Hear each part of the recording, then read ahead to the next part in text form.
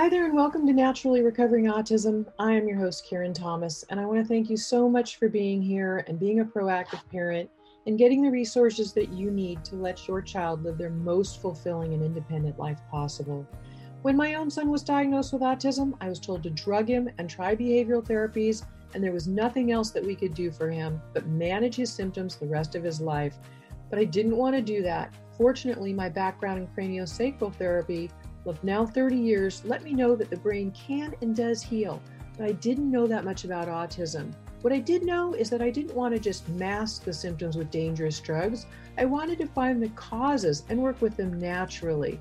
And fast forward, it took me a decade and a lot of time and effort, but today my son is no longer diagnosable with autism after being told it could not happen.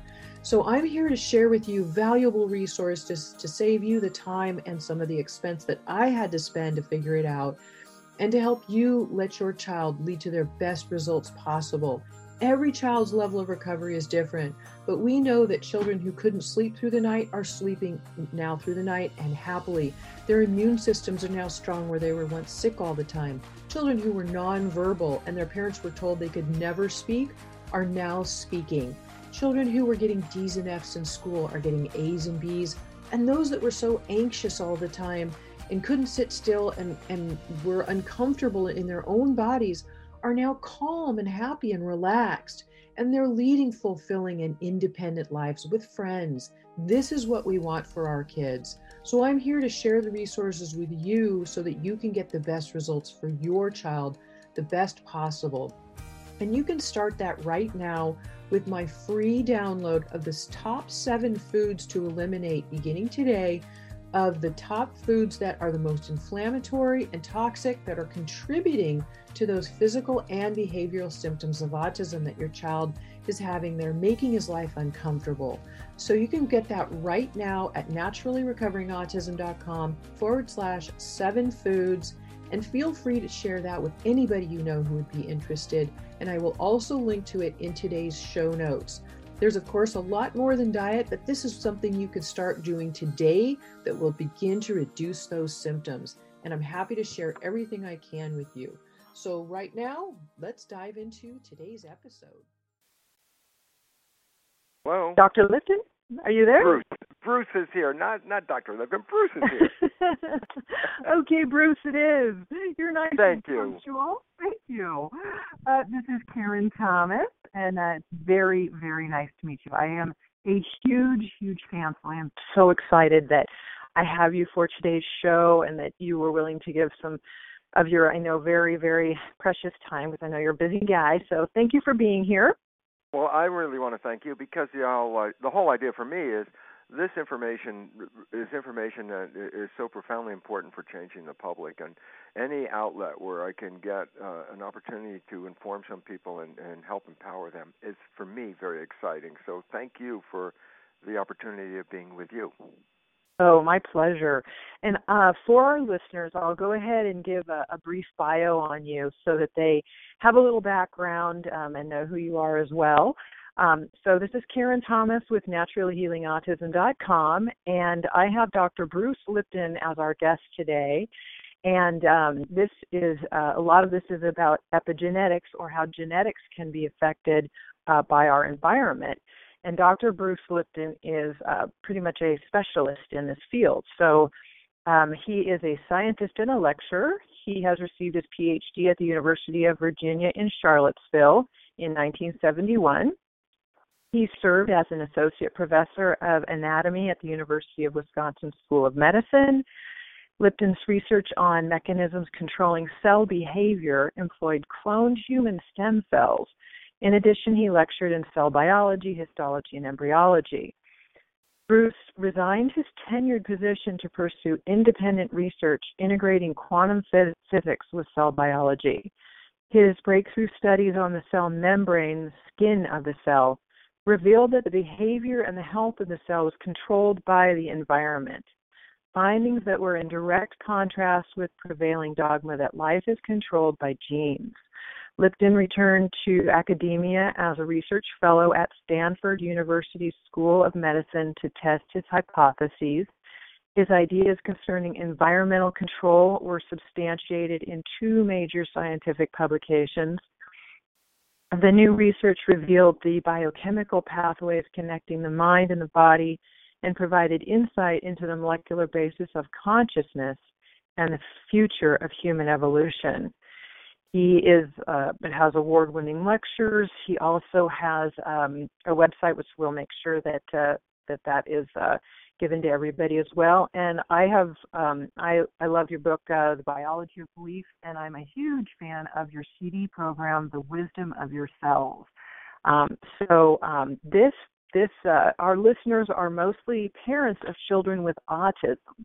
So in some respects, I'd like to focus the direction a bit towards autism, but of course, your field is how genetics are affected by different environmental factors. So, good morning again, and welcome. So, and you well, just thank you for ahead. that very long blah blah.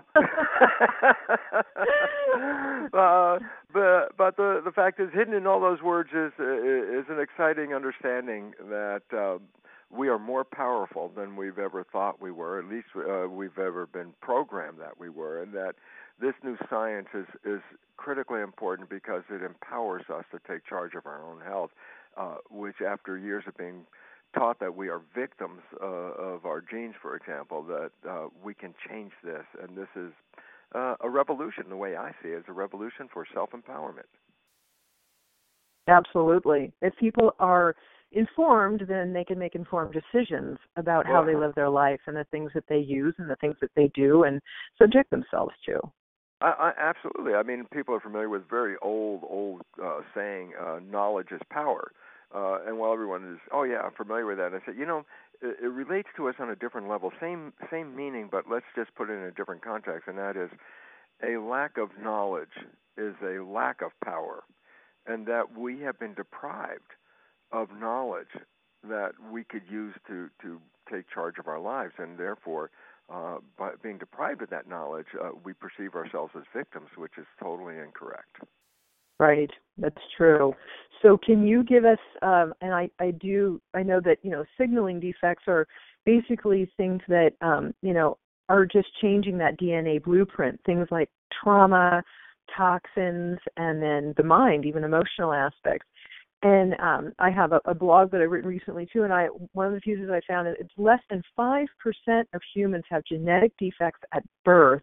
95% of the defects are from incorrect signaling. So can you go on with that a little bit and the types of things that people need to be aware of and prevention? Yes, I think the first thing is this: we must clear up a belief system that we've been programmed with that is absolutely false.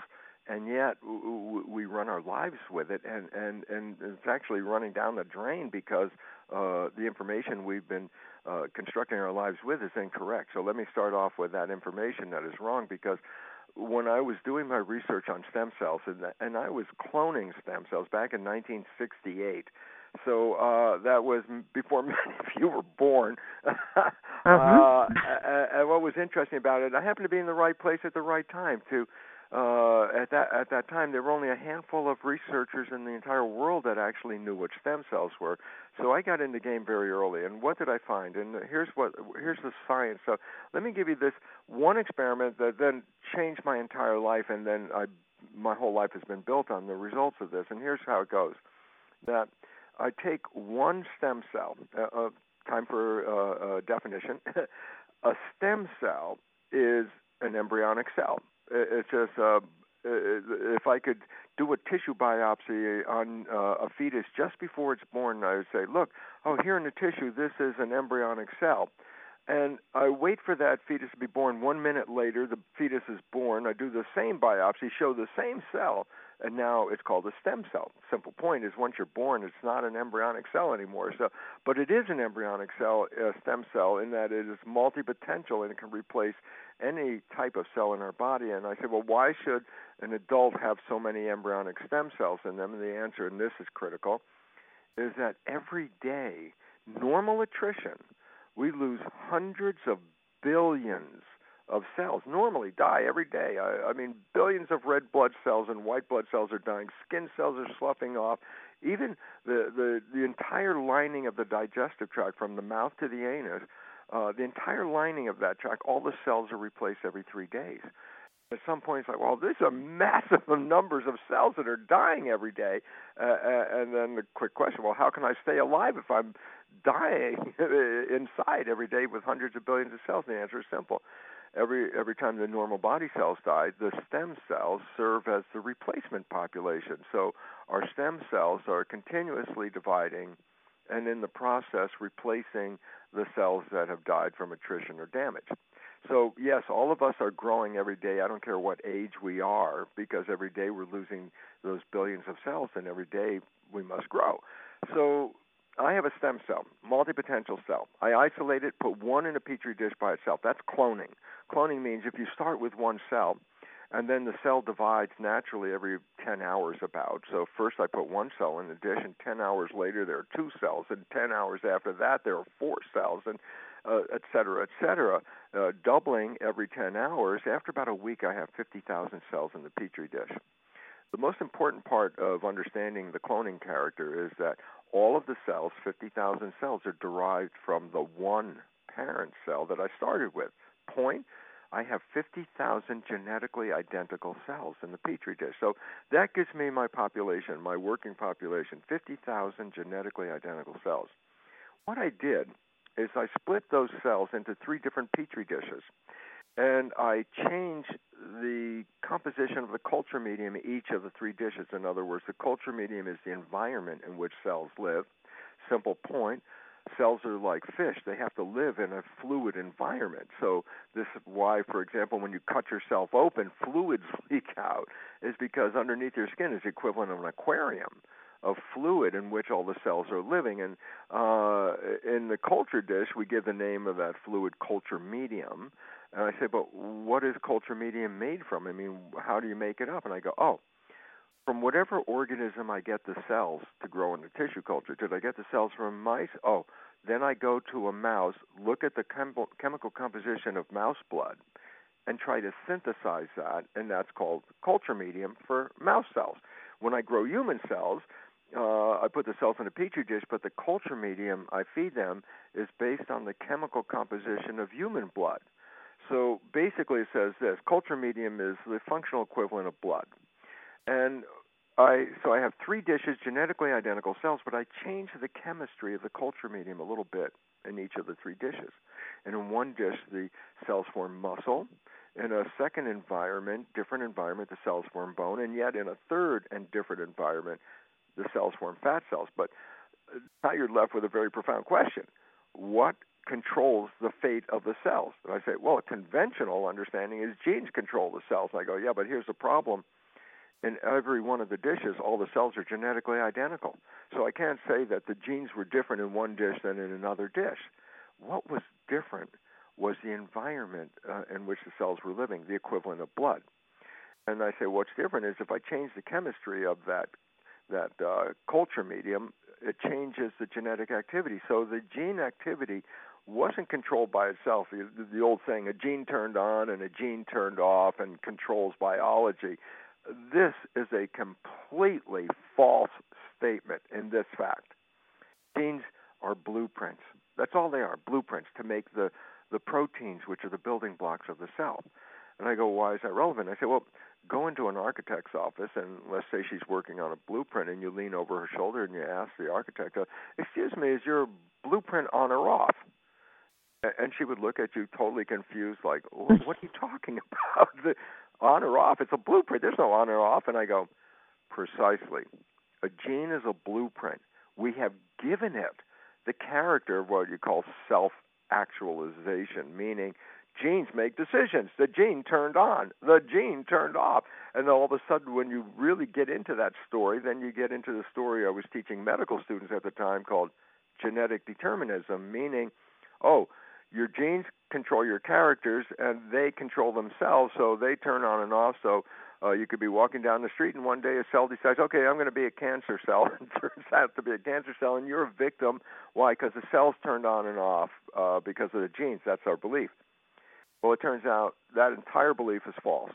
Genes control nothing, meaning there's no activity of a gene There's no more activity to a gene than a paper blueprint on an architect's desk, meaning that blueprint doesn't turn itself on or off, doesn't control itself, doesn't regulate itself.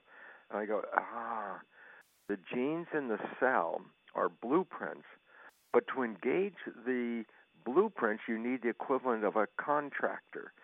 Pull up the genes that you need and assemble the body based on those genes and all that. And I go, well, what's interesting is this. The contractor is not the DNA. The contractor is not the genes. The contractor is the cell membrane, which is the skin of the cell, responding to the environment. As the environment changes, the skin of the cell reads the environment and then adjusts the biology of the cell to conform and to stay alive in that environment. So I say, okay, great. I have cells in a petri dish. I change the chemical composition of the culture medium, the equivalent of blood.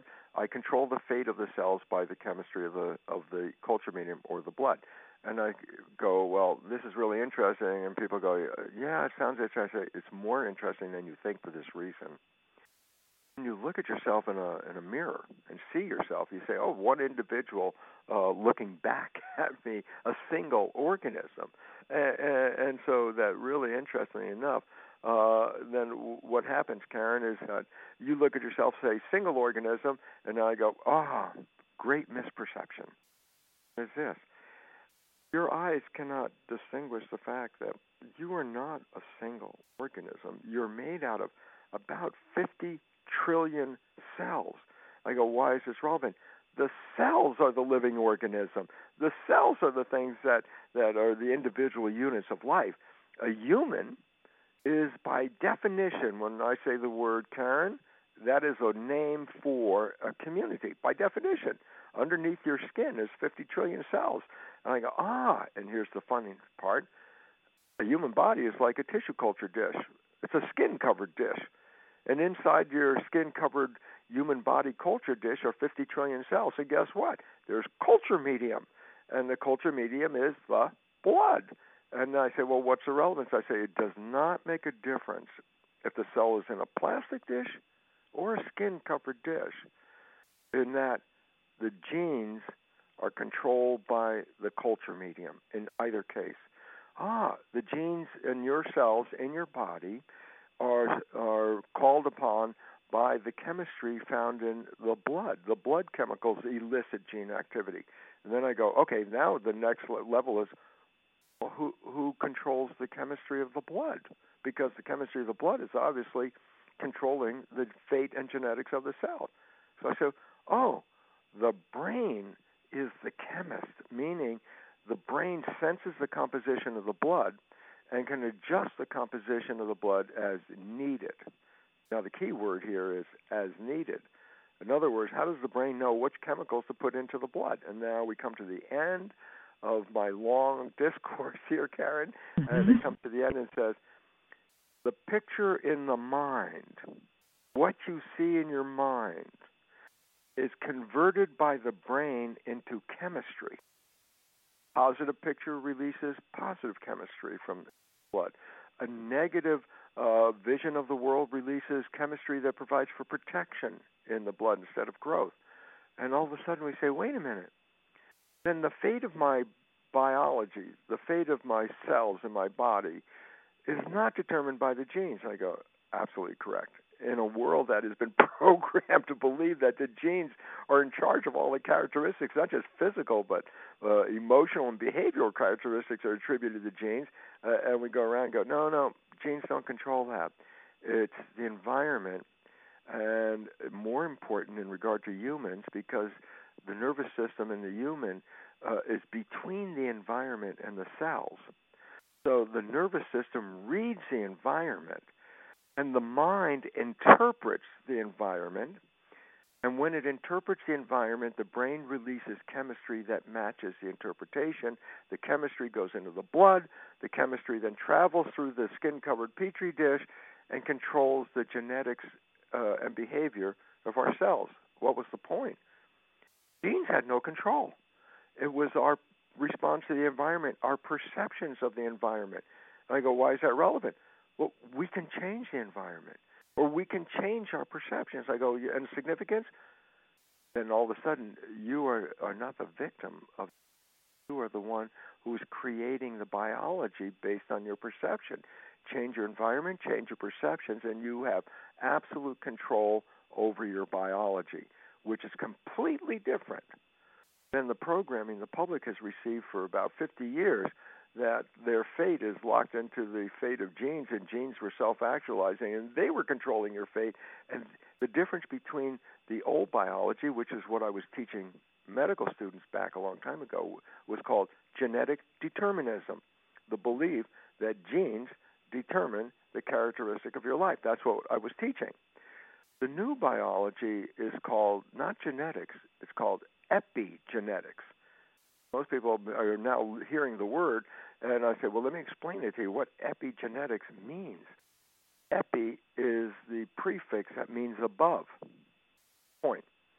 When I say genetic control, which is the old belief system, genetic control translates as control by genes.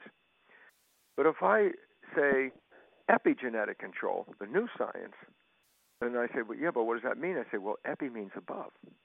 So when I say epigenetic control, I am literally saying control above the genes. The control is not in the genes, it's above it. And I go, yeah, and what's that? The nervous system. It's the one that will program the cells, because the nervous system will adjust the chemistry of the culture medium, which in turn, in the experiments, showed that that was the factor that controlled the fate of the cells. And then I say, as we said just before, but conclude again, we are powerful as compared to the old story where the genes are powerful. They controlled us, we didn't control them. The new science is turning the table and says, no, we control the genes. And if you understand that, then you become empowered, because you don't have to be a victim. And the significance, as science has revealed very clearly, only about 1% of disease in the human population is actually due to genes. That up to 99% of illness is actually how we are living our lives. And a simple conclusion is this: biological health of an individual is a complement to the way they perceive their lives. Significance is change your perceptions, and you're capable of changing your biology. And this is what we need to know, because if people let go saying, oh, I am powerless, which most people say about things like cancer, diabetes, even autism, well, I am powerless and that this is genetically controlled, I make you a victim, because I say, oh, no, I'm sorry, your genes control this and you don't control your genes. And therefore, when people believe they're victims, they take no responsibility, which is the obvious reason. Why should I be responsible if I have no control over it? Therefore, people give up responsibility over their health because they say, it's not me, it's the genes. And then they say, who can help me? And all of a sudden the pharmaceutical industry stands up and says, here I am, we will save you. How much money do you have? Mm-hmm. And yeah. So this is the revolution. The revolution is stop spending the money on that stuff. That medicine is lethal. The fact is you just need to get control back over your mind. And the way to do that is not buying drugs, but is getting knowledge. And that's why knowledge.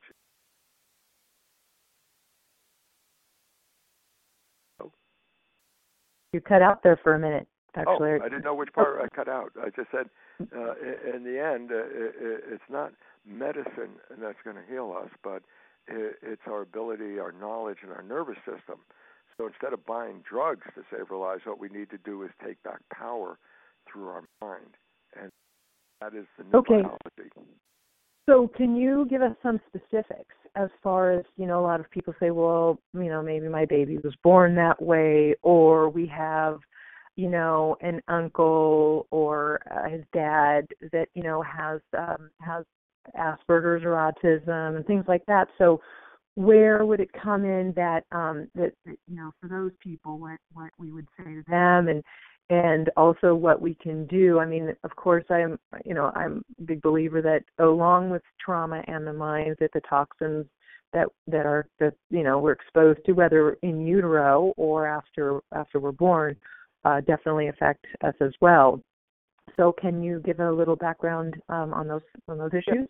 You know, Karen, instead of using autism right now, because I want to come back to it, because it's a little more complex, Okay. let's just do a basic thing like cancer. Okay.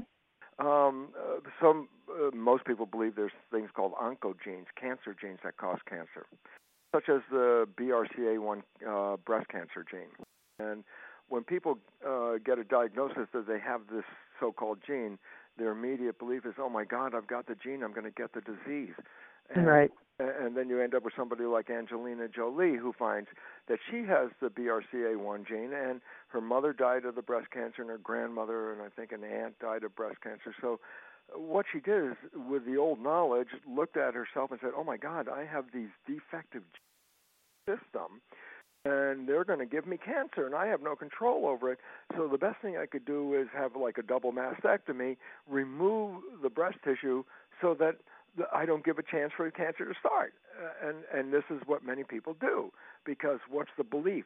The gene is responsible for the cancer. And then I go, first of all, there is no gene that causes cancer, and that's a scientific fact. Their genes are correlated with cancer. So I say, what does that mean? I say, the BRCA1 gene is the so-called breast cancer gene, and we talk about women having this gene and then breast cancer, and that's what motivated Angelina Jolie. And then I go, but nobody stopped long enough to bring up this fact. Only 50% of the women with the BRCA1 gene ever get the cancer. I have to stop and say, why is that relevant? Because it says having the gene didn't cause the cancer. 50% of the women have the gene, they don't get the cancer. So all of a sudden, you can't say, the gene caused the cancer. I go, no. The gene's associated with the cancer, but it didn't cause the cancer. We now know that stress is the primary cause of cancer, and stress of living in our world and in our dysfunctional communities and dysfunctional families are the primary cause of cancer. And in fact, interesting point, they looked at the fate of children adopted into families where cancer is running in that. Ooh. Mm-hmm. Adopted child will get the same family cancer as the natural siblings at the same probability, but the adopted child obviously came from totally different genetics. What was the point? The cancer wasn't due to the genes. The cancer was due to the lifestyle and the behavior that is running in the family like genes. In other words, behavior is passed on to the next generation, not via genes, but during the first 7 years of development, that a child learns behavior by observing the parents, the siblings, and the community, takes the behaviors of those individuals and downloads them into their subconscious in the first 7 years, and that becomes the database for that child to operate their life. So if you get a very negative programming in the very beginning, then this subconscious program will inevitably undermine you. And what they're finding out today, very seriously, is that most of the big issues, cardiovascular disease, diabetes, obesity, cancer, are really a consequence of an environment, not the genes. And yet we told people it was the genes. And the moment you tell a person that, they say, oh, I have no and then whatever the professional tells me is that's the truth, and realize that the words that we hear called a diagnosis can manifest as reality even though there was no reason behind it. In other words, a person goes to a doctor, gets a diagnosis of having a terminal cancer, and then immediately goes about going home, becoming sick with the cancer and dying, only later to find out they never had the cancer. It was the belief in the cancer. Mm-hmm. So we need to understand. Well, and of course, there's diet, healthy eating, all the toxic food, etc. Oh yeah, that's environment. That's environment, exactly. And what do you do about and I know we're going with this, but I want to hear it from you about changing subconscious beliefs, because I know from your CD set, The Wisdom of Yourselves, that you say by the age of 7, all subconscious beliefs are instilled, and the rest of our life we're run by over 99% of our subconscious creating our life. And so what do you suggest for changing those types of subconscious beliefs, as well as, of course, the things that we do have control over, diet, which it's very poor in America. People are starting to catch on. You eat organically. You get all of those chemicals and the sugars and all of the other stuff you don't need, the processed foods, out of your diet. But what about those subconscious beliefs that are there? What can you do about them? Well, this is the first thing is let's own the power of the subconscious beliefs, as you just brought up. Because when we talk about, what did my research show in a skin-covered petri dish called the human? And that is that the culture medium that controls the fate of the cells, whether it's going to be cancerous or not, that's the control, not the genes. But the culture medium is directly influenced by the consciousness derived from the mind. So if we have some very bad programs in our subconscious mind, there's a tendency for those programs to manifest an environment inside the support illness. A simple way of looking at this is how simple. So I want to connect mind-body. That's the critical part, because that's always been, that's New Age. And I go, no, it's not New Age. This is fundamental science. I said, how do I connect the mind-body? And I said, the mind takes a picture from the program, the belief system about life. And I said, yeah, but what does the mind do? It takes the picture in your mind and converts it into chemistry that complements that picture, and that chemistry goes in the body to do what? Manifest a physical expression of the picture in the mind.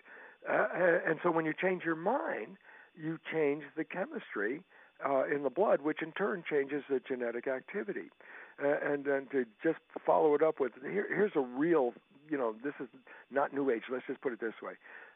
Karen, you're sitting there in your seat, your eyes are closed, and you open up your eyes and someone you love is standing in front of you. And I go, what is the consequence of seeing that? And the answer is, when you see someone you love, the mind makes an interpretation and goes, oh, that's my lover, that's the one I love. And I go, well, the mind made that interpretation. What does that mean? I say, the mind takes that image of the person you looked at and breaks it down into chemistry and says the first thing the mind releases when you see that person you love is called dopamine. Dopamine is pleasure. Yeah, when I'm around the one I love, I feel pleasure. Why? Because the interpretation of this is the person I love releases dopamine. When I see that person, I also release a chemical from the brain called oxytocin, which is a bonding chemical that bonds me to that person. I also release another chemical when I see someone I love called vasopressin, which is a chemical that makes me more attractive so that my lover is attracted to me. Most importantly, when you see someone you love, one of the secretions of the brain interpreting love is growth hormone, which by its name says what it is. Growth hormone enhances the growth.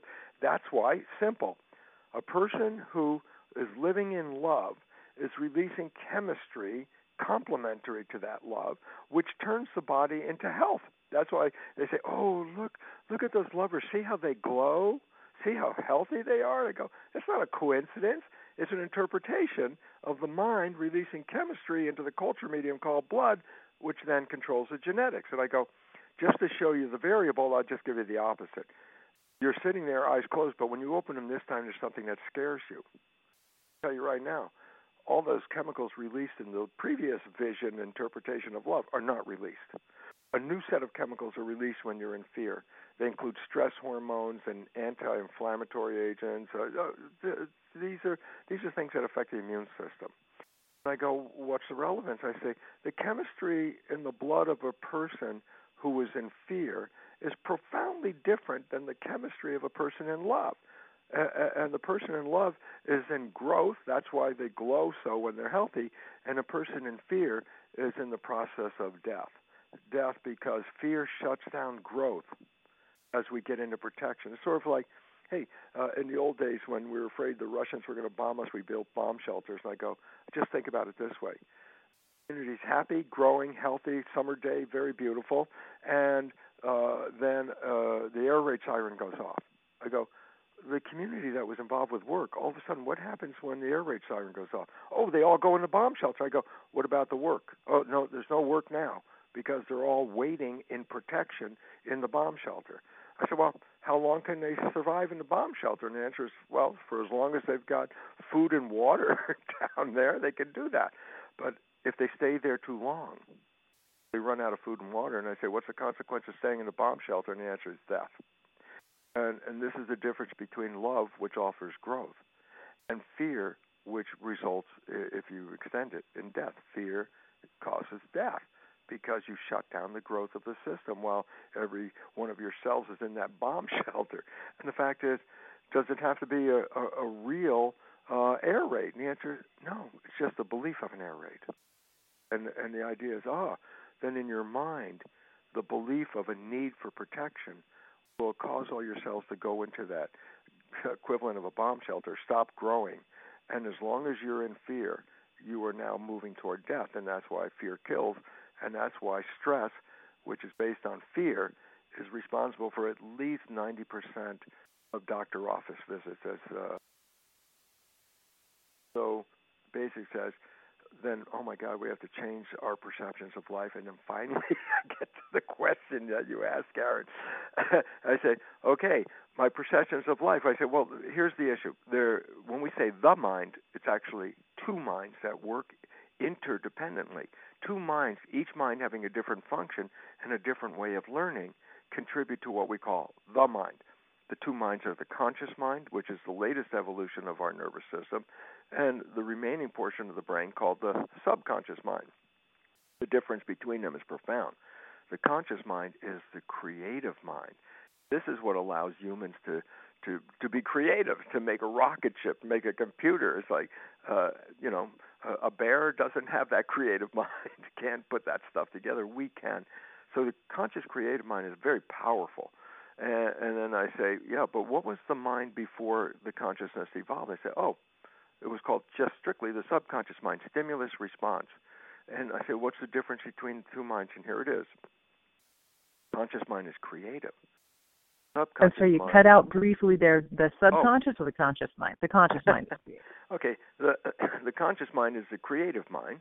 Imagination is the source. And the subconscious mind is actually just the habit mind. Push the button, play the behavior. No thinking, no nothing between the stimulus and the response. It's fixed. It's a program. So I say, then our subconscious mind has programs of how to deal with stimuli or how to deal with life. And unfortunately, a lot of people think the subconscious mind is evil. And I go, the subconscious mind is not evil. It's a machine. There's no evilness to it, meaning this. Let's say you have a CD player, and the CD is playing a program. And I say, well, it's like a habit. I go, you put on the CD, you listen to it, you say, I don't like that. That's really not, I don't like that music, whatever it is. And I say, well, it's a program. I say, well, you say, change it. And I say, okay. Talk to the CD player and see if it will change the program. Come on, CD player, play something different. And I go, how much talking to the CD player will it take before the program changes? And the answer is, it will never change. It's not how it works. And I go, this is the problem of the subconscious mind. We can keep talking to ourselves to tell us, no, don't do this and do this. And come on, you read the book. This is how you should do it. And we keep talking to ourselves. And I go, how come it's so frustrating that we keep talking to ourselves and it doesn't change? And I go, it is because the subconscious mind is the equivalent of that CD player. You can talk to the subconscious mind all you want. There's nobody there to listen to you. It's a machine. And as I said, the programs are where the issues are. Good programs in the subconscious are profoundly beneficial. I'll give you an example. When did you learn how to walk? When you were about 1 to 2 years old. I go, well, once you learned how to walk, did you ever have to relearn it again? I go, no. Once I learned how to walk, now it's a permanent program. I just have to have the intention, walk, and my stimulus response habit mind knows how to walk.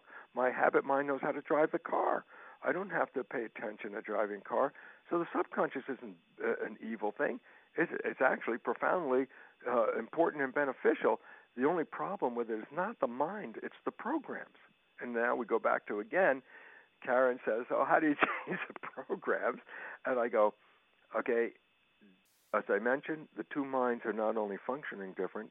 Imagination is the creative conscious mind's job, and habit and programs are the subconscious mind job, different functions.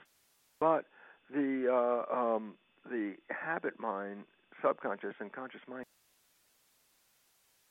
that's been the biggest problem, because sometimes you say, oh, I don't like this behavior and I want to change it. And I say, well, how do you Dr. Lipton, right when you said the key portion, you cut out again for some reason. It's not me cutting out, because my phone is still right here. I don't know what that is. Yeah, every once in a while it's just a tiny little blip. So could you repeat that again?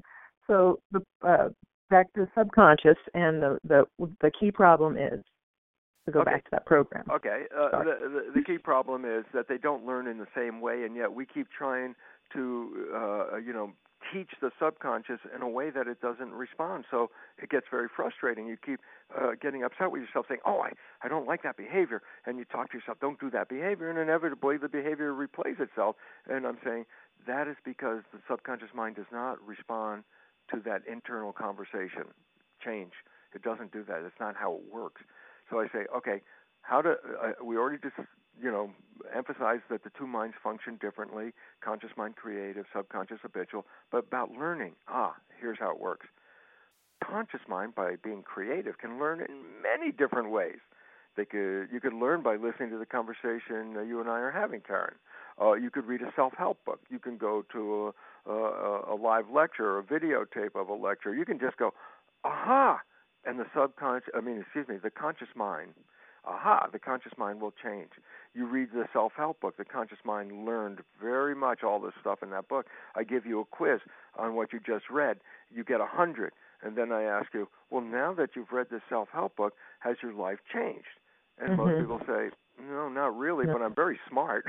I know where the problem is. I know how it's supposed to work. Yeah, so the question is, how come it didn't learn when you read the book? And the answer is because, while the creative mind can just pick it up instantly like that, the subconscious mind does not learn that way.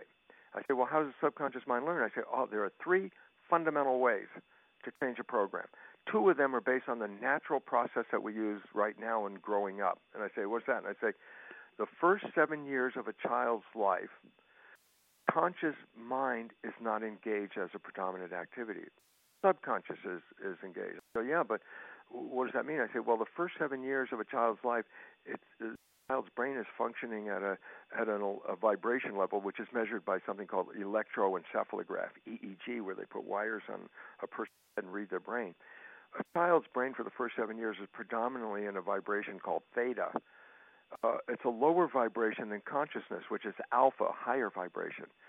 Theta is imagination, and this is why then you think about kids under 7 mixing the real world and the imaginary world seamlessly. Mother says, give me the broom. The child says, I don't know what you're talking about. This is a horse. To the kid at that moment riding that broom, it isn't a broom, it's a horse. Imagination has overtaken it. And I go, yeah. So ages from 0 to 7, predominant brain activity, theta, predominant activity, imagination. And then I go, and here's the other thing. Theta is hypnosis. It says, first 7 years of a child's life, it learns the behaviors necessary to become a member of a family and a functional member of the community, not through books and reading and learning. A child learns these by having a brain in theta, which is hypnosis. The brain is like a video recorder. It records the behavior of the mother, the father, the siblings, the community, downloads their behavior because they're in hypnosis. So I say, wait a minute. Then the first 7 years, you are acquiring behavior not based on your wishes and your desires and your needs and wants. You're downloading behavior by copying other people. And so the fundamental behaviors that are in your habit mind, push the button, play the behavior, are behaviors that don't represent what you want out of your life. They represent other people. And then you go, okay, that's in the subconscious mind. I'll just use the conscious mind, which is the basis of wishes, desires, and aspirations. Karen, what do you want out of your life? Whatever answer you give me is a creative answer because you're projecting into the future. You say, this is what I want. I go, oh, then your wants, wishes, and desires, creative, are coming from the conscious. So, yeah, but the programs that are fundamental or subconscious don't necessarily match that at all. I go, well, then, as I said, fine, we'll just use the conscious mind and not rely on the programs in the subconscious. And then I go, okay, this is it. This is the wake-up moment. This is the change your life moment right here for this reason. Science has revealed a very important fact. Conscious mind, which I said is creative and has all your wishes and desires in it, also capable of thinking. Yeah, I can have a thought and I can come up with an answer. I'll give you an example right now, Karen, darling. Tell me, what are you doing at 2 o'clock on Sunday afternoon? You literally want the answer? What's that? Well, you don't have to answer, but I wanted to bring this up for a very simple reason. I said, where do you find the answer to that? Outside? Is it somewhere out here? No. The conscious mind went inside. For a moment, the conscious mind is thinking, going through like a little Rolodex. What am I doing on Sunday, 2 o'clock? What am I doing? I go, wait, did you notice just what happened? You were thinking. Your attention wasn't directed to the outside anymore. Your conscious mind was directed inwards. Right. Doing. I go, oh, wait a minute. Then when I am thinking, I'm not paying attention to the world. I go, absolutely. When you're thinking, you're internal processing. I go, well then, if I'm walking down the street and I all of a sudden have a thought, does that mean I stop walking until my thought is clear, and then once it's clear, I take up walking again? Or I'm driving the car and I have a thought. Does that mean I stop the car and then have the thought and then start driving the car again? No. You either continue walking or you continue driving. And I go, wait a minute. My conscious mind, we just determined, was thinking, and it wasn't paying attention, but I'm still walking or I'm still driving the car, and I didn't hit any other cars and I didn't walk into a telephone pole. I say, well, who was in charge of the walking? I go, subconscious mind. It's the default. It's the autopilot. The moment your conscious mind, which is the creative mind, is thinking, that means it's internalized. Then all behavior at this moment is controlled by the subconscious. I say, yeah, you know how to walk, that's a program in the subconscious. You know how to drive the car, that's a program in the subconscious. You know how to communicate with other people without paying attention. Why? That's subconscious. You learn how to behave. And I go, so then, critical thing coming here, Karen, and it goes like this. That means then, when I am thinking, my conscious mind is preoccupied internally. I take my hands off the wheel. I'm not driving the vehicle for that moment. The moment I'm not driving the vehicle's still alive, still in the world doing its things. Behavior is by default taken over by the subconscious mind. So I say, when you're thinking, you're not using your creative mind to make your life. You're using your subconscious programs, which came from other people. And now, ladies and gentlemen, the statistic that will blow your mind if you think about it is science has recognized that from 95 to 99% of the day, our conscious minds are engaged in thought. What does that mean? Well, from 95 to 99% of the day, your behavior that you're expressing that other people are responding to is not coming from your conscious mind, which is the seat of your personal identity, your spirit, who you are. The conscious mind is you. It's not coming from there. It's coming from the program, which I said, it's not your behavior. It's other people's behaviors that you're now playing back. And psychologists will tell us that 70% or more of those downloaded subconscious programs acquired in the first 7 years of life are disempowering, self-sabotaging, and limiting. And so therefore, when we're playing our subconscious program because our conscious mind is busy in thought, the behavior that we're manifesting almost inevitably takes us away from wishes and desires and can cause all the problems of life.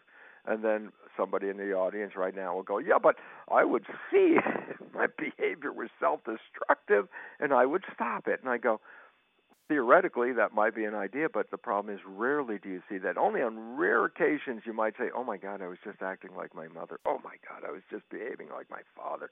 Rare occasions. 95% of the time, these behaviors are played without you seeing it.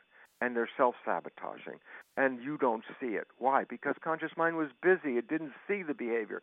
So I give this story in all my lectures, same story, and the reason is because almost everybody laughs or is familiar with it enough so it makes the point, and that is this. Probably had a friend you knew in growing up. You were very close to your friend. You knew your friend's behavior very, very well. And you happen to know your friend's parent.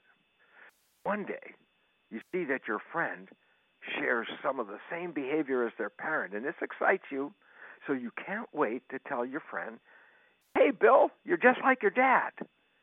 And you back away from Bill, because Bill goes totally ballistic and says, "How can you compare me to my dad? I'm nothing like my dad, blah, blah, blah." And everyone laughs at us because they're familiar with it. And I go, most profound story I can tell you. Point. Everyone else can see that Bill behaves like his dad. The only one who doesn't see it is Bill. Explain it? Simple. Bill got the behavior from his dad during the first 7 years of his life, and he only plays it when he's thinking, and because he's thinking, he's not paying attention, so when he's playing his father's behavior, he's the one that doesn't see it, and everyone else does. I go, what's the relevance of that? Because we go through our lives, we struggle, we have problems, troubles, and everything, and we say, yeah, but this is not my desire, my wish. This is not what my conscious mind wants. So this is what I can tell you what I want. I'm not getting it. And therefore, that individual says, well, it's not me. I have all these great wishes and desires, and I'm having trouble manifesting them, so it must be the world is against me. Fate is against me. Whatever it is, I am a victim because I have all these positive wishes and desires, and my life is not manifesting them, so something out there is sabotaging the system. And then I go, exactly. But that something out there is actually something in there. It is the subconscious. And therefore, 95% of our behavior is not reflecting our wishes and desires, and it's primarily invisible. And as we're shooting ourselves in the foot all day long with very bad behavior, when we get home and we look at our foot and it's bloody and we go, who the hell did that? Not recognizing we were creating everything. Our minds create.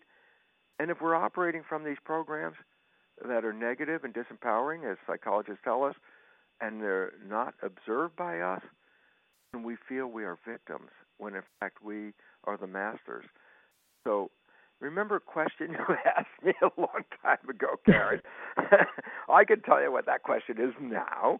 That is, how do you change these negative behaviors, okay? Mm-hmm. Well, here's the problem. The programming occurs in the first 7 years of life. That's a fact. In fact, it's been known for 400 years. It's not a new science thing. The Jesuits have been very proud and boast, give me a child until it's 7 and I will show you the man.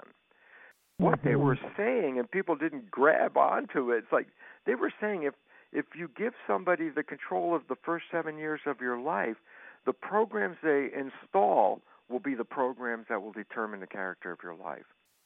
All of a sudden, it's like, oh my God. It's not There's all these science people fiction. thinking, no, I don't want that to be. No, we've all been programmed. And then you say, yeah, but when we get the program, from the last trimester of pregnancy to the first 7 years is when theta is the predominant brain activity, downloading other people's behaviors by observing them. And I go, oh, wow, that first 7-year period. And then I say, these are the programs that happen to be in the subconscious when your mind is thinking and then you default to the autopilot subconscious to control, you're defaulting to these programs. And again, they're invisible, and that's why we don't see it. So in fact, yes, we've all been programmed with beliefs, and we are indeed in the world called The Matrix. It's not science fiction. It's actually a documentary, the movie, that we've been programmed. And then the issue that we really want to talk to about changing belief first says, well, how do I know what the heck the beliefs are? I was programmed when I was 0. I have no idea what was going in. What happened? What did I learn when I was 1? Oh, I can't tell you what that is. And all of a sudden you say, oh, my God, how do I know what my programs are? Because they're primarily shaping my life. And I go, well, that was the answer. You don't have to go to a psychologist or a psychiatrist to undo all the programming that led to your current situation for this simple reason. 95% of our life is coming from the subconscious. Point, our life is a printout of our subconscious programs. Point, you don't have to go back in time to find out what the programs are. Look at your life right at this moment, and I'll tell you a simple insight. Anything that you like that comes into your life easily comes in because you have a program to encourage that. Contrast, and this is one I want people to pay attention to.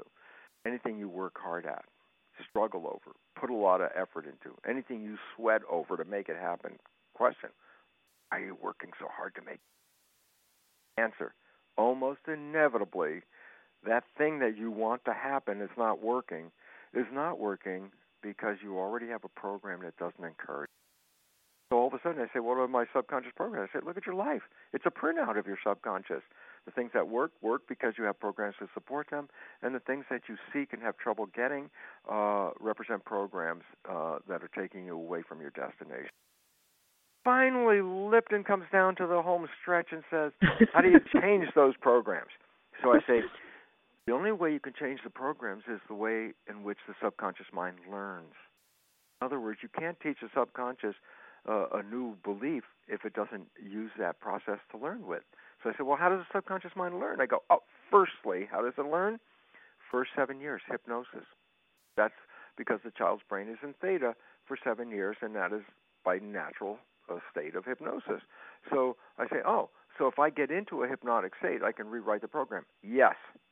Do I have to go see a hypnotherapist? I go, not really, for a simple reason. Vibration theta in EEG, the brain vibration, is a lower vibration. There are four main vibrations. Delta is the lowest one, that's sleep. Theta is the next vibration up the scale, that's imagination and hypnosis.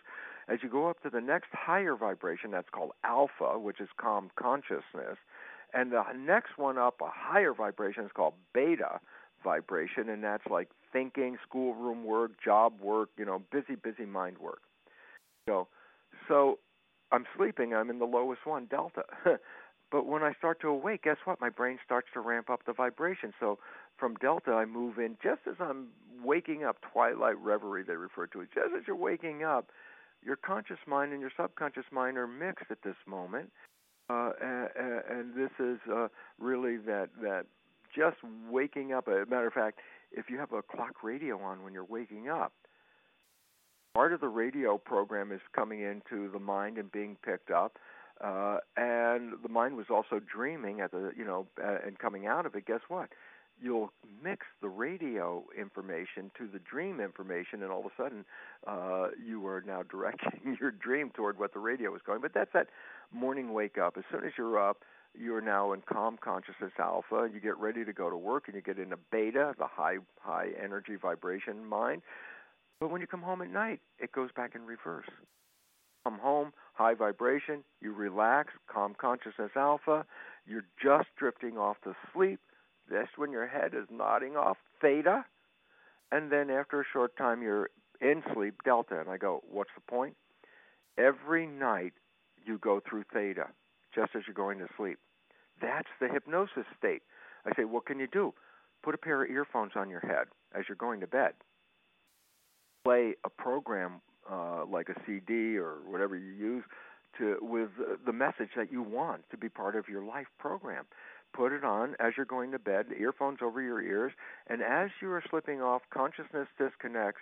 The moment of theta is taking all those words that are on that program and downloading it, bypassing consciousness, downloading it straight into subconscious. So I go, yes, this is an absolutely wonderful way of reprogramming because that's the natural process that occurs when the brain is in theta.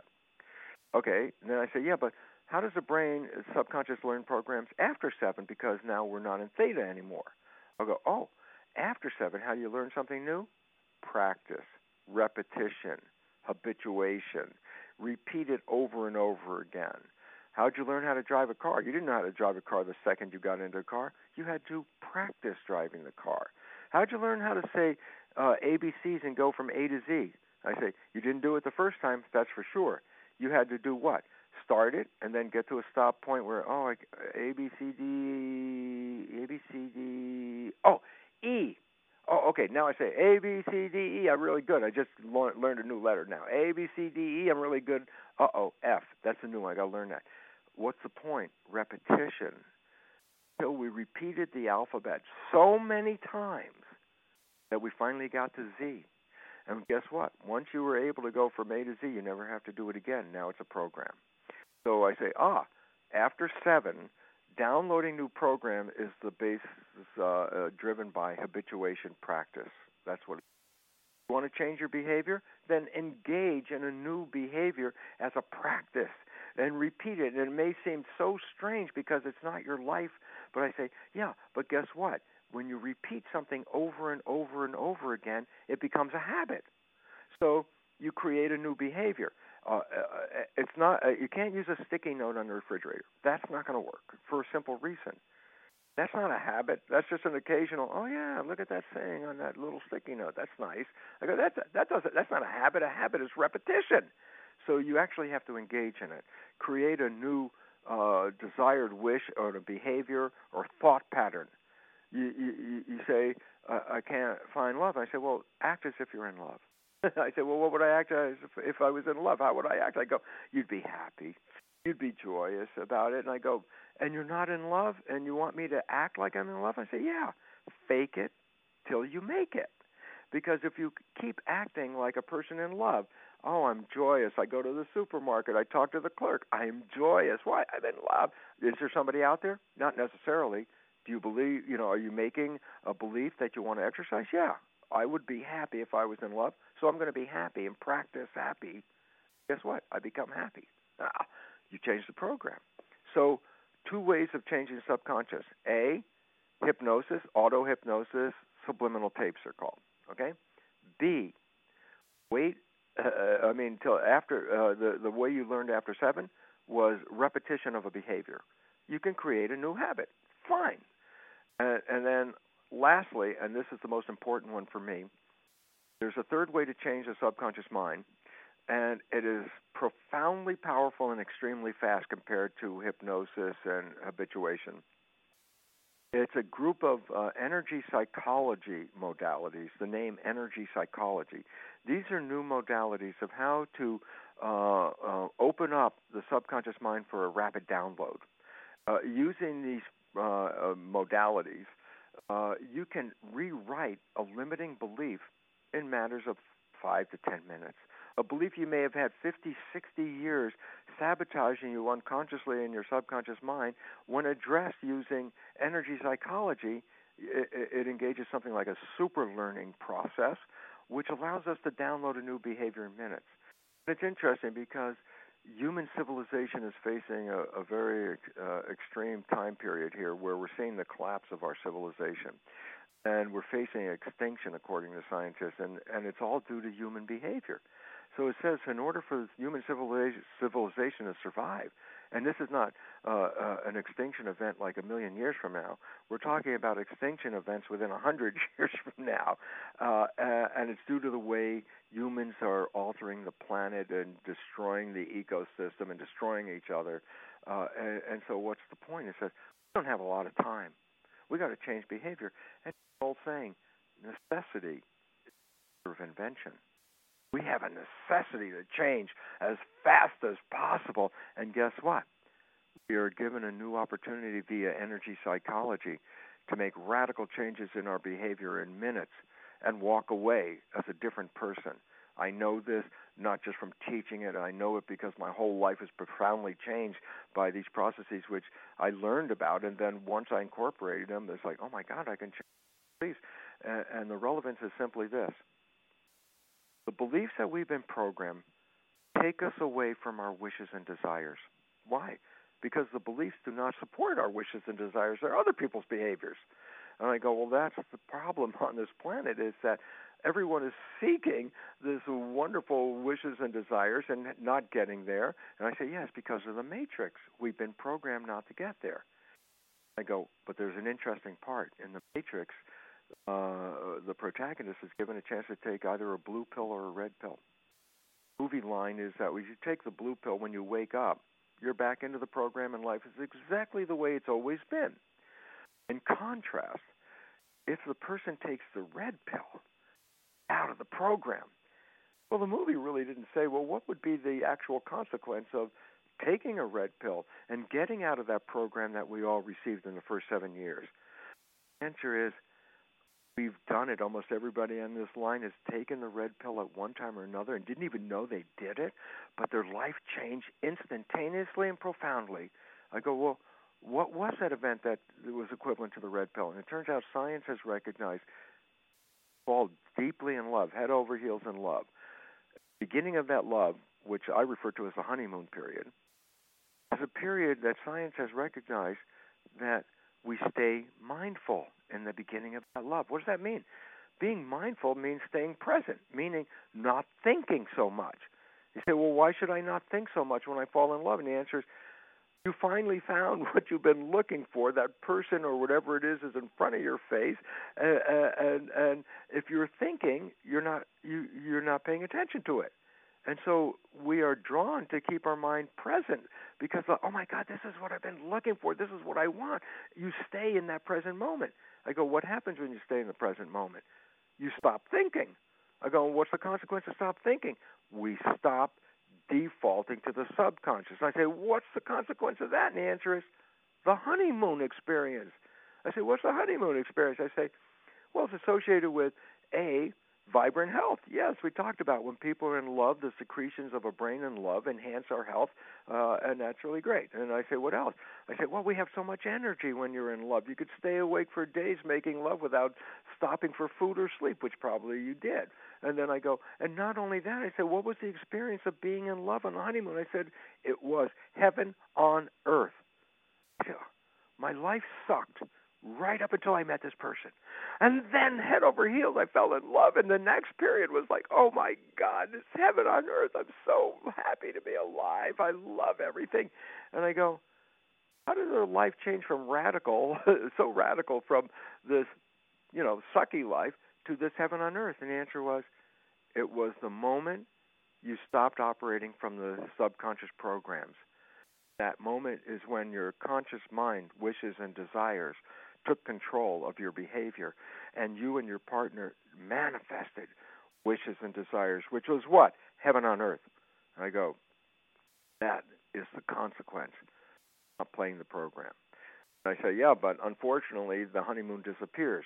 And I go, why did it disappear? And the answer, and this is that right up to, while you're in that honeymoon period, you're not playing the programs.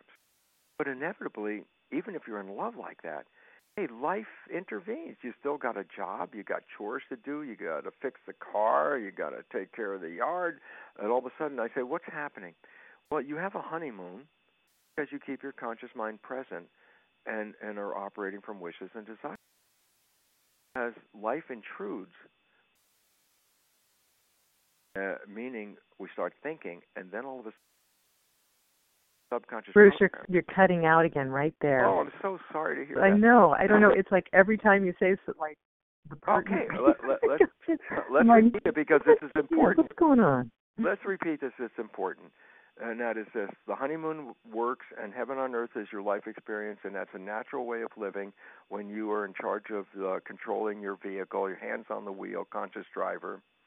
But the moment you start thinking because of life's needs and necessities, the thinking starts. All of a sudden, your behavior is not controlled by your wishes and desires. Now it's the program. I say, well, there's a couple of consequences of that. Number one, just like we talked about Bill playing his dad's program, and he didn't see it. When you start defaulting and start playing the programs, you're Bill. I say, why is it relevant? Because you may not see the behavior, but your partner can see the behavior and says, what kind of behavior is that? Who are you when these negative behaviors start showing up? Why? They never played when you were in the honeymoon. That was the red pill. I stopped thinking. I am running my vehicle, hands on the wheel. And so your partner has never seen any of these negative behaviors. But once you start thinking, defaulting, and the negative behaviors take over, and then there is a disconnect between. And this is when the honeymoon begins. Compromises come in because the behaviors that you start playing are not behaviors that support a honeymoon. Honeymoon ends, and then normal life begins once again. Then I say, what is the relevance to your question of how can I change the subconscious program? And the answer is this.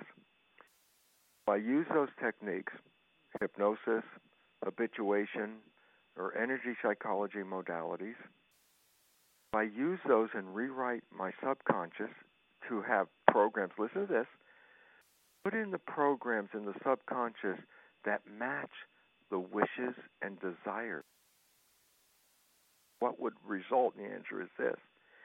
You would live a honeymoon experience every day of your life for as long as you live. Why? Because when you're conscious, you're going to be running from conscious mind, wishes and desires. But the moment you start thinking and default to the subconscious, guess what? If you put the new programs in, it's the same what? Wishes and desires. So whether you're paying attention or not paying attention, your behavior will manifest heaven on earth. And this includes not just the happiness, health. Every level of health is associated with that. Changing your mind is what allows a person to express what is called spontaneous. They have been given a terminal death sentence of a cancer. Doctor says, go home, take care of your affairs. And this particular patient looks at their life and says, holy crap. My life just sucks. The job, the relationships, and all that, and I'm going to just let go of that. I don't care anymore. I disconnect from my program. If I only have a short time left, I'm just going to go out and enjoy my life. And guess what? These are the people that were supposed to die in 3 months. 3 months come, they're having a wonderful, healthy, happy time. 4 months, 5 months, 6 months, a year, 2 years, and you realize, where's the cancer? Cancer was a manifestation of a program. When you stop playing the program, cancer goes into remission. Is there some form of something that, aside from, I know playing subconscious CDs at bedtime is a really good thing to do, whether it's on headphones, and there are some good programs out there, but say a child does have autism and you're wanting to kind of deprogram some of that internalization, especially as they heal, which is what I work with too, and then I get into that as well. But what do you have for that? Well, one of the things that we found very quickly is this, is that, think about it this way. We talked about the fact that a body can be in growth and a body can be in protection. We talked about that. That if the system feels insecure where it is, it will revert from growth into protection. That's what the subconscious mind is going to do. It's going to protect you from, this isn't right. I go, what's the protection? I say, well, that's going into the bomb shelter. I go, autistic child, whatever the neurological issues are insecure in the environment in which they live. And as a result, disconnect from that environment. They're inside, but that connection with the outside is broken because of some either physiological defect or psychological problem at that issue. And I go, what do you need to do? I said, well, I need to get the child to engage. So how can you do that? Well, one of the things that, and you're very familiar with, I'm sure, is the fact that an autistic child will not look at the face. Mm-hmm. Eye contact, yeah. And I go, why is that relevant? Because I'll tell you what the natural, normal behavior of an infant is. Within the first week of a child's life, the child is programmed to study the face of the mother and the father, know who they are. Right away, first few hours, they begin to check in. That's the mother and that's the father. But within the first couple of weeks, they also do this. Not only can an infant see and recognize the face of the mother and father, but they can determine the mother or father's behavior at that moment as being happy or scared or afraid or concerned by looking at the face. We do this as adults. You can look at a picture and get an idea of what that person is feeling. I say, yeah, that was programmed infancy. And I say, why was it relevant? Because it's instruction. It's instruction for the child. And people don't see this when they're raising children. The design of the system is when the child encounters something new in the world, the first thing it does is look at the face of the parent. because it uses that facial expression to determine whether what they're looking at is safe or not safe for them. If they turn around, if they encounter something new, turn around and see the mother, and she has a startled look on her face, like, like, the child's at the top step of a stairway and looks at the mother, and looks at the stairway, then looks back at the mother, and the mother's like freaking out.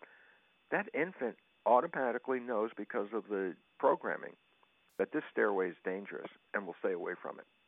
In contrast, if the child encounters something new and looks up the mother, and the mother's looking back, acknowledging like happiness and everything, that everything is okay, the child then takes that new thing it just saw and has now a program that this is okay. Why? Because the mother was saying it's okay. Even to the child's ability to feel pain or not, think about this.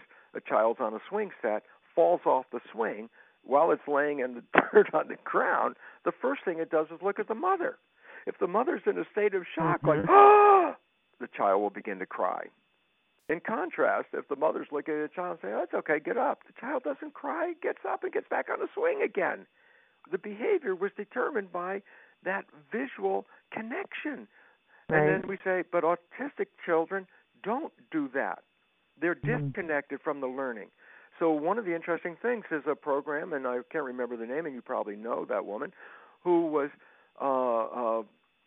taking care of autistic children, and what she learned to do was, when feeding the child, giving it a bottle, if the child did not look at her face, she would take the bottle away. And she would only feed the child if the child stayed focused on her face. What was the result? It overcame autism. Once the child made the connection and learned that that was the habit, the connection, look at the face, read the face, be comfortable with reading the face, the autistic characteristics disappeared. So basically it says, yeah, you got to change the program. This child is disconnected and is, in a sense, in the bomb shelter for whatever reason. It could be a real reason. Look, autism has many different sources, so I don't want anybody to think that any one source is what they did.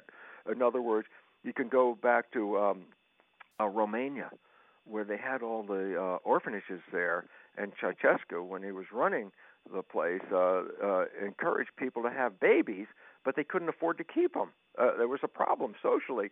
The government was saying, yeah, have more kids, that'll increase the power of our population, but they couldn't afford to live as it was. So it was an everyday event for a person to have a baby and then leave it at a state-run orphanage. That was just everyday life.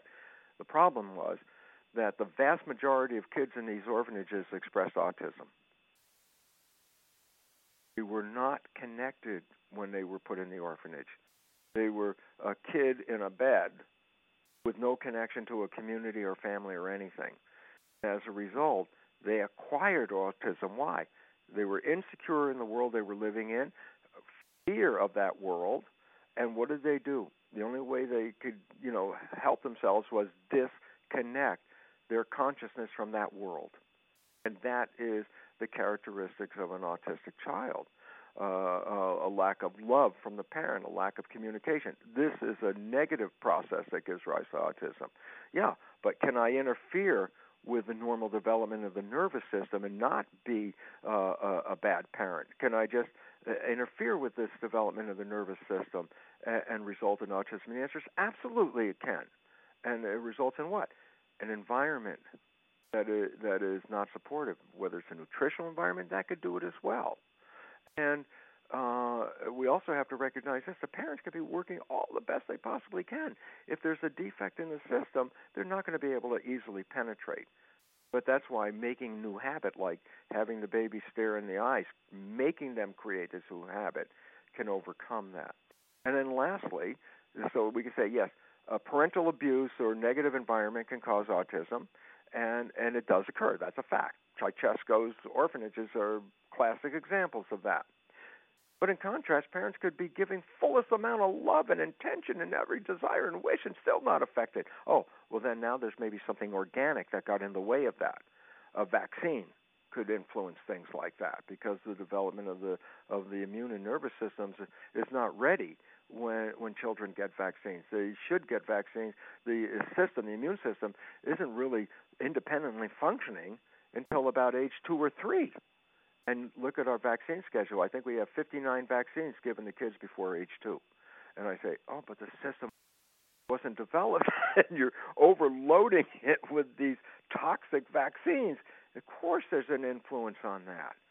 I mean, look, the child's immune system isn't working to the extent is, how does a child get immune protection and the system is not working? The answer is through mother's milk, because mother's milk is a source of antibodies that the child depends on until the child's system begins to kick in and take over. And I go, oh, yeah, we have a problem. How many parents are not feeding their kids with breast milk? Oh, right. Well, there's a problem. Formula has none of this in it.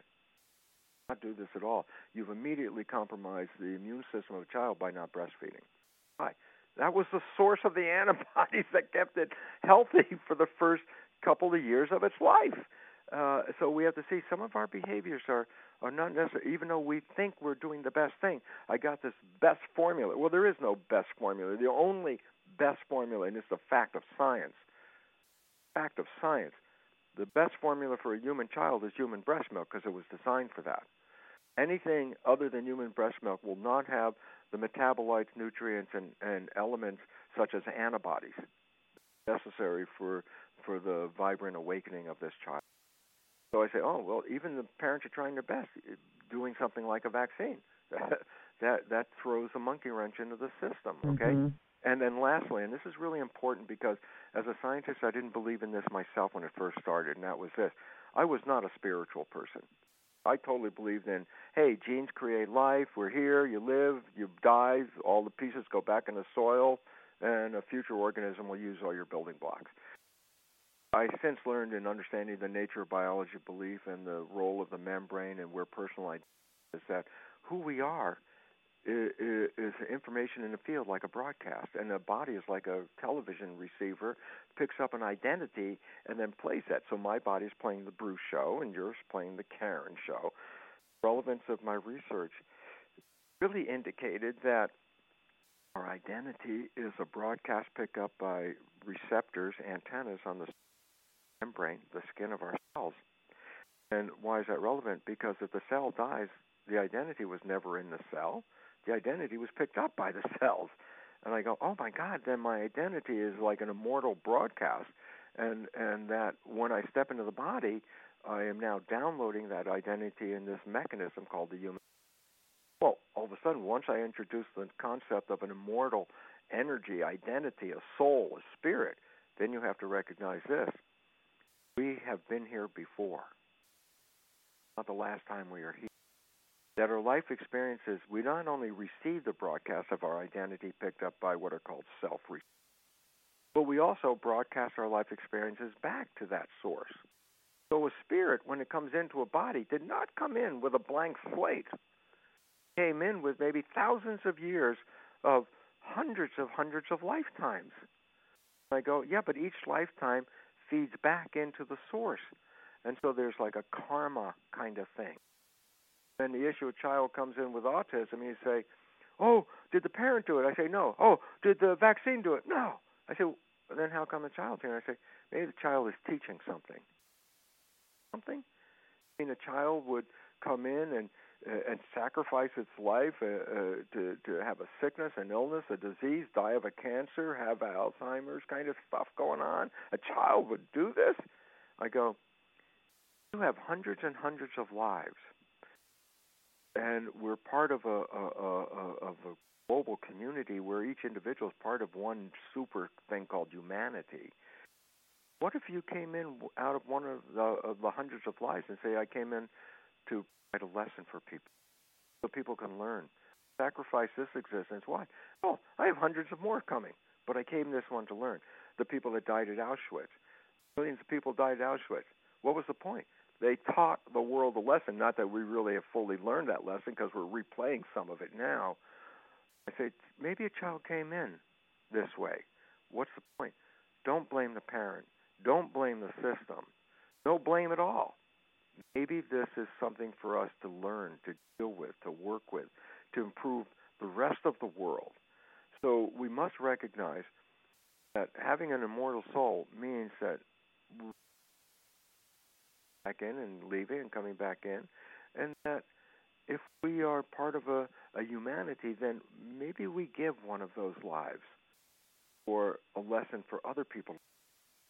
And therefore, I can't blame anybody for that. That was a mission statement of that soul when it came back to Earth. So when we try to look, what is the cause of autism? And then the first thing science says, well, let me look at the genes. And the first thing they found, just like breast cancer, there is no gene that specifically causes autism. The MTHFR gets blamed a lot, and then people have these testings done now, and if they find that they carry the MTHFR, or if their children do, then they're like, well, that's it, and that's why. But then we find, as you were talking about this whole time, that many people carry this gene, but it doesn't matter if it's not triggered by, one of the things we discussed here, then you just carry it, and but you have to, be sure not to do one of those things that hopefully triggers it and or have that experience. That's exactly what it is, and it's to take the onus off the parents, because there's two choices. Hey, A, it's out of my control. It's genes. I had nothing to do with it. My child's the victim. B, the other people are saying, oh, well, the parents are influencing all this, and then the parents feel, holy shit, excuse me. Guilt. Holy yeah. darn it. What did I do wrong with me? What did I do wrong? And then they take on the blame and the guilt and all this stuff, and it's like, hey, none of that may be the cause of it. Keep open. All you really have to do is say, what can I do to make the best of the situation, rather than to sit there and think of, oh, these are all the things I did wrong, and now I feel bad as a parent, and I have to live with this and suffer and all that. And it's like, that's not true. That we must get people to recognize that there are reasons why things show up. Some of them organic, yes. Something physically went wrong in the development of the child. Some of them, in a sense, psychological. Yeah, there was something that happened, trauma to the child, in some sense, disconnection. A lot of it could happen right in the medical arena itself when there's an intervention by the medical people in the birth of a child. Things like using those forceps to yank a kid out of the birth canal, take away the child from the mother and keep it separated from the mother right after birth is one of the biggest traumas a child could ever experience in life. Why? Its life is totally connected to its mother. It's sort of like, think of an astronaut connected by an umbilical cord, same name, to the spaceship. And as long as it's connected to the umbilical cord, with the umbilical cord, the astronaut's like, I feel safe, everything's cool. And then find out what happens if you cut the umbilical cord and you go, oh my God, floating free in space. That's the scariest thing possible. And the relevance is when you take a child away immediately after birth, that child is like an astronaut lost in space. Karen, dear, I've been talking so much, I realize I have to leave because I have to do an interview again. And I got so many things I would like to talk about, but it appears I must move forward here. Thank you very much, Bruce. You've been great. You've given a lot of information. Would you please leave your website address? It's so easy. It's brucelipton.com. And I just want to thank everybody that's out there listening, because if any of these words help, then that means that we can start to empower ourselves and take back control and stop perceiving ourselves as victim and our children as that we are more powerful. We can overcome anything. We just have to do it with a very positive outlook rather than the negative one that says, oh my God, victim, powerless, we can't do anything. So I want to thank all the listeners out there, because if I can just put a seed in there to facilitate self-empowerment, that's exactly what. Absolutely. And I know that you promote Psych K is something to get to the subconscious as well as some of the programs. Right. That's on your website. One of the modalities on the website where I list a whole bunch of them. So I encourage people to take a look at that. Yeah. And we'll let you go because you've got it going. Again, this is Karen Thomas with naturalhealingautism.com. And thank you again so much for your time, Bruce. We really appreciate it. I'm sure people have learned quite a bit today. Thank you for this opportunity. Bye-bye. All right. You have a great day. Bye-bye.